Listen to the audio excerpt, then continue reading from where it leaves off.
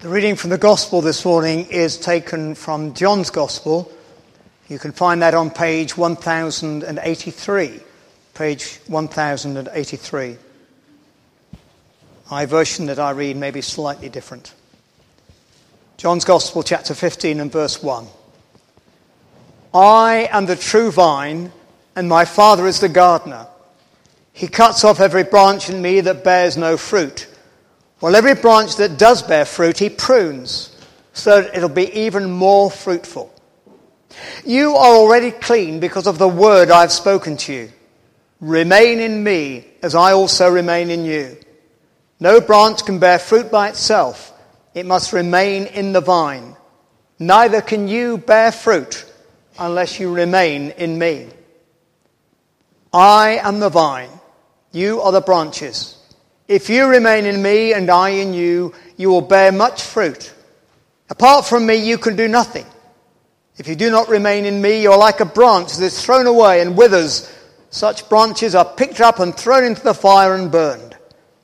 If you remain in me and my words remain in you, ask whatever you wish, and it will be done for you. This is to my Father's glory, that you bear much fruit, showing yourself to be my disciples. Let us pray.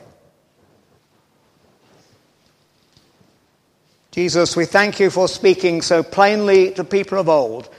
By your grace, speak to us this day, that we too may remain in you and be fruitful. Amen.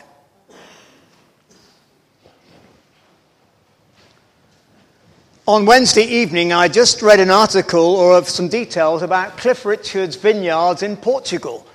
Did you know he had quite a few, he produces award-winning wine? That's another thing for you.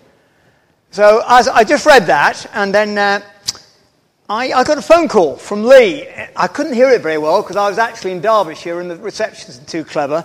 So he phoned me and it went dead. So I thought, oh, help, right? So I found where I could get a bit better signal, and I phoned him back.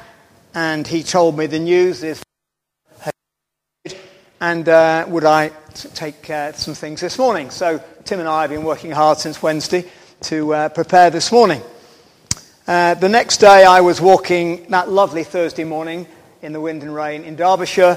I had my Kindle with me, so I read the passages, John 15, and fruitfulness. I thought, well, I have been thinking about that a bit recently. It shouldn't be too difficult preparing for this morning.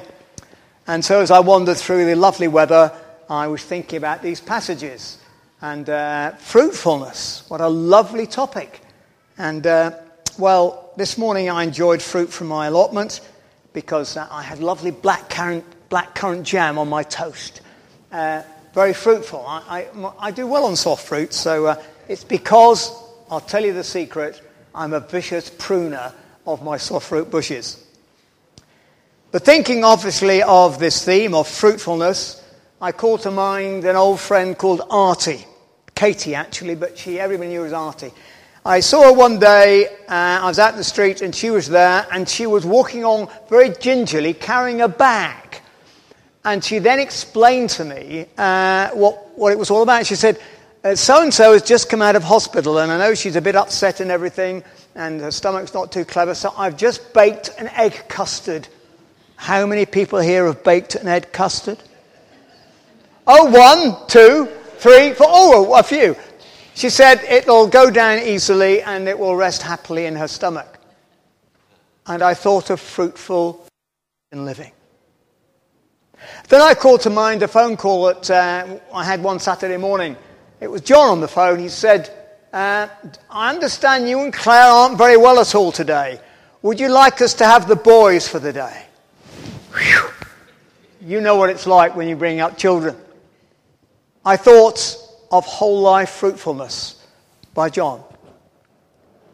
And then just a few weeks ago now, I got another phone call, and a lady who doesn't drive said, a friend of mine has just been burgled and she's on her own tonight. I think it would be good if I went and spent a couple of nights with her in those circumstances. Could I take her round? Of course. And I thought of whole life fruitfulness, living the love of Christ in down-to-earth practical situations. We've already met in this series the idea of being fruitful. We had reference earlier to Psalm 1. Psalm 1, where a godly person is one like a tree planted by the waters, bringing forth fruit. What a lovely picture. In fact, all the way through the Old Testament, we have reference to God's people being thought of like a vine or a vineyard, being fruitful in the character of their lives. So it's quite familiar. So when we get to the New Testament, we have these two readings from Galatians about the fruit of the Spirit, and we have Jesus speaking very clearly about vine and a vineyard and all that conversation. He probably could see it just on the hillside. I don't know if anybody has vines in their garden. Jesus was talking to his own disciples, a community, about fruitfulness. Paul was writing to the Christians in Galatia, which is a bit of modern Turkey, about fruitfulness in their community. And so we think about that today. What do we notice from these two passages of the Bible? You may want to refer to them again later or even refer to them now. John 15 and the vine and the branches, probably quite well known. Galatians, at least the verses that say the fruit of the Spirit, we tend not to read the bits before, that are a bit of a contrast. And that's the first thing to say about both passages, is the contrast that is made by Paul saying a whole way of living, and then in verse 22 he says, but. And a contrast, I'm asking you Christians to live by the fruit of the Spirit, with the fruit of the Spirit evident in your lives. Jesus says in his parable, or in his picture there are some branches that are bearing fruit, but there are other branches that are going to be broken off and thrown into the fire. A contrast between those who remain in him, connected to him, living out his life, and those who don't. So when we talk about fruitfulness, it's a bit about contrast. Now that's not new at all, of course, in the Bible, because in the Old Testament, God said to his people of old, I want you to be different, to living a contrasting lifestyle to the nations around you. I want you to be holy as I am holy. And he spelt it out. Some of it spelt out in the law. Things about caring for the poor, about the foreigners amongst you, about the way you live together. You probably don't read Leviticus as often as you do John's Gospel. But actually, it is amazingly contemporary about living in a community that is a contrast to the world around, whether in Moses' day, Paul's day, or our day. Contrast. You are to live differently because the God you serve and follow is different. Contrast. The trouble is, both in the Old Testament and in the New Testament and right through church history, Christian people, God's people, have so often allowed the world around to squeeze them into the world's mold. That's how J.B. Phillips translates Romans 12. To be squeezed into the world's mold because, of course, the forces at work to go a different way, Jesus' way, are very powerful. And so the challenge from Jesus and from Paul is to live a contrasting life as God's people. Fruitful lives that bring joy to him and to others, as well as to the Christian community. So these chapters, these readings speak of contrast, but also, of course, of cultivation. In my allotment a few weeks ago, I was just checking that all my soft fruit had been pruned properly. I was looking around and thinking, well, I better weed the soft fruit patch because I want to feed the plants. I don't want to feed the weeds. They come anyway. To cultivate my fruit. So that indeed it'll be fruitful again, and I will be eating blackcurrant jam on my toast this time next year with a new crop. These things, like vines, need cultivating, so that indeed they do produce good fruit. And Jesus gives some idea of how we do cultivate the fruitfulness. He says there's pruning. There are things in life that have to be cut out if we're to be really fruitful. Often the good is the enemy of God's best. And even that needs to be pruned for fruitfulness. And Jesus also says you need to be fed. My words, says Jesus, need to remain in you, need to be in your life, be part of you. Almost like, as I saw on Thursday, the cows ruminating and chewing the cud and making sure that they got the goodness out of it. That's what the Word of God is to do in our lives.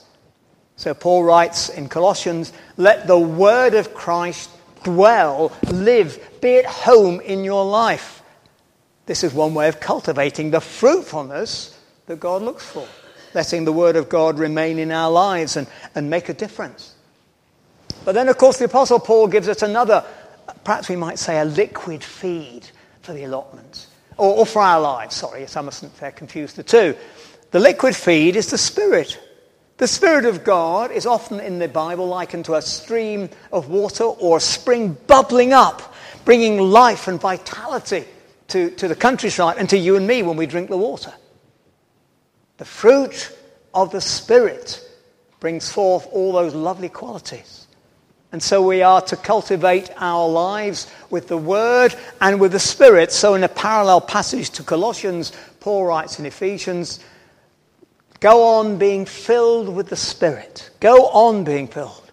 He's not just to be remembered at Pentecost and Trinity, but he's to be part of our lives, to seek his touch of our lives again and again. So we cultivate by making sure the Word of God influences our lives and we rely on the Holy Spirit. Of course, when we come to the fruit of the Spirit, we could have about 8 sermons. So, okay, we're running late, I know, but we're not going to be here for 8 sermons this morning. Okay? You'll be relieved. The fruit of the Spirit is love. That's the key one. And some have cogently argued that what Paul is saying here, the fruit of the Spirit is love. And by the way, these are other ways in which love demonstrates itself. Love is kind. Love is patient. Love brings joy. Love does all these things. And so you're not going to have the 8 sermons. But to focus on the fruit of the Spirit is love. And as we focus on that, we will become a more fruitful community. We are to show God's love with the egg custard. With the staying the night with someone who's been burgled, we're showing love of God in down-to-earth, whole life terms. And taking the children away from parents who are tearing their hair out. I did have hair once. It is a blessing. It's the fruit of the Spirit, the fruitfulness. So whole life fruitfulness depends on us recognizing the contrasts of our lives that God calls us to, and that we cultivate that fruitfulness primarily by the Word and the Spirit as we let them influence our thinking, our attitudes, our behaviors in a whole host of ways. But then, of course, at the end of this reading from Paul, there is the challenge. He said about the Spirit of God bringing forth the fruit and the Spirit making you different. And then he comes to the last verse that is a challenge. He's writing to Christians. Verse 26, let us not become conceited, provoking and envying each other. Yes, some Christians in the New Testament, and of course throughout church history up through today, have become quite superior and conceited. They've become thinking they're better than others. It happens in church life, sadly, that some people put themselves above others. Someone said to me, preaching actually, that the ground at the foot of the cross is level for everyone. Whether you're in the House of Lords or you're living on the street, you're level before Jesus. Not to become, but it happens. You see, it's allowing that other lifestyle to influence us too much. The lifestyle that we're supposed to have crucified and put to death, we are influenced by it so much, which is influenced by the world, the flesh, and the devil. And Jesus said that. We've got to face the challenge that to follow him means we deny ourselves, take up our cross, and follow him. And unless we do that, we can't take the name discipleship. We're talking about whole life discipleship and fruitfulness. Many people think of the church as like a hospital. And in one sense, yes, we pray for healing, and the word salvation has that meaning in it. The church could be something like a therapeutic community. And some people I know are not Christians, just enjoy the company of Christian people because of the quality of life, the kindness, the support, the interest that Christians take in them. They get, I will say, Jesus secondhand through his community. We are a therapeutic community, and we will be that for Lee and Sally as they come back and they're part of us. That's part of being a Christian community. But in the New Testament, often the picture we get of church is like it's a barracks. It's a training ground to be a soldier. We get the pictures of soldier. We are in a battle, friends. I know, most of us here don't remember too much the slogan, yet there's a war on during the Second World War. But we know about it. And the Bible says there's a war on. So there is a contrast between two ways of life. There's a battle on. It's not just North Korea. It's not just Iraq. It is here where those forces that Paul lists about the selfish way of living are fighting again the way of Christ, the way of selfless love. And we need to recognize that. And the church is the barracks. It's the training ground to equip us. So that's why it's so important to be part of a small group, to work through this material together. Soldiers on their own can't do much. Soldiers together can do something. We are together to seek to live fruitful lives that will make a difference. Because the New Testament assumes all this teaching we get is not done solitary. It's done in community. We're in this together, and we need to be showing fruit in our lives. So if we're to be fruitful disciples, we will recognize the contrast between our lives. We will ask questions, in what way is my life different from my non-Christian neighbours who are lovely, wonderful people living in West Bridgford? We'll ask ourselves, how am I cultivating the life of Christ that brings forth fruit in my life? We will face the challenge that this is not easy. We have a fight to be fought, a contrast. So what marked my friends in their fruitful lives that I mentioned earlier? All of them had this great quality. They thought of others before themselves.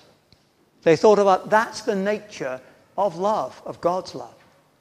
We remember in a moment that he thought of the needs of the world, and Jesus came, outgoing towards others to bless others. Why was Abraham blessed in the Old Testament? So that he could bless all the nations. It's an outward-looking attitude. And Artie and John and a friend locally showed that attitude. And you say, of course, that's normal. For Christians, we ought to be thinking of others. Well, Claire and I find it quite amazing that, people seem to be so full of themselves. They talk about themselves, their family, their new bathroom, their new kitchen, their new this, that, and the other, the new car, what their children are doing. And if you go on Facebook, I don't do it, but Claire does, and I see it. They talk about what we had for breakfast and what we're doing tomorrow, and all. They talk all about themselves. And I say, and this is sometimes Christian people, I think, are we supposed to be there? For the whole selfish generation where we must be in everything ourselves. It just is a sort of a pointer to me that says, hold it a minute. The Bible says disciples deny themselves. They're loving, and the love is for the benefit of the other first and foremost. We have to love God with our whole heart, mind, soul, and strength, and love our neighbour. And so Artie did that with her egg custard. John did that by taking our 2 toddlers away for the day. A friend did that as she went to stay the nights with a friend on her own, having been burgled. But you see, notably about these people I mentioned, let me tell you about John. John was a number of people in our fellowship who become Christians in their 30s and 40s, businessmen, significant people. And we used to meet together to study the Bible, to ask some questions about, now I'm a Christian director of a company, how will my life be in contrast to the non-Christian directors? Now I become a Christian, how will my life in the light of the Bible become different from my colleagues at work? What will there be a difference? They wanted to study the Bible to find what is fruitful living, although we didn't use that phrase. I used to love meeting with them. It's a joy to see their lives changing to be more fruitful, to be more Christ-like. Or the lady who phoned about her friend who'd been burgled. I did some research recently and she fed some things back to me. And this is what she wrote about. Her husband left her with 4 children, so then she became a Christian. And she wrote these words: when I was a single parent with 4 school-aged children at home and teaching full-time, I used to set my alarm for half an hour before I had to get up. I would then spend that half an hour of calm before the storm. I'm sure parents understand that. Calm before the storm, in prayer for the day ahead, as well as reading and studying the Bible. I needed that time to be fruitful as a mother and a teacher. Whole life fruitfulness, a contrast to those who don't know Jesus and his Spirit. whole life fruitfulness, being cultivated week by week, hour by hour, as we live out wherever we are, in that boardroom, in that factory, in that school. I live a life that displays the fruit of the Holy Spirit. Let's be quiet a moment and think, what is our personal response to what our Lord Jesus may have said to us this morning about the contrast of my life as a committed follower of Jesus, about how am I cultivating that fruitfulness? Am I facing the challenge that this is not easy in Iraq or in West Bridgford? Let us pray.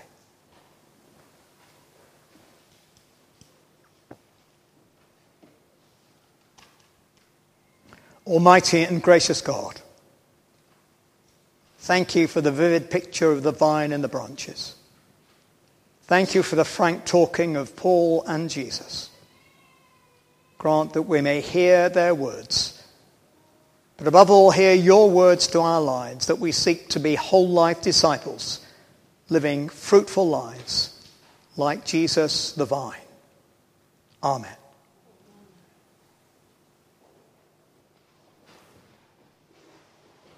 And now Christina and the band will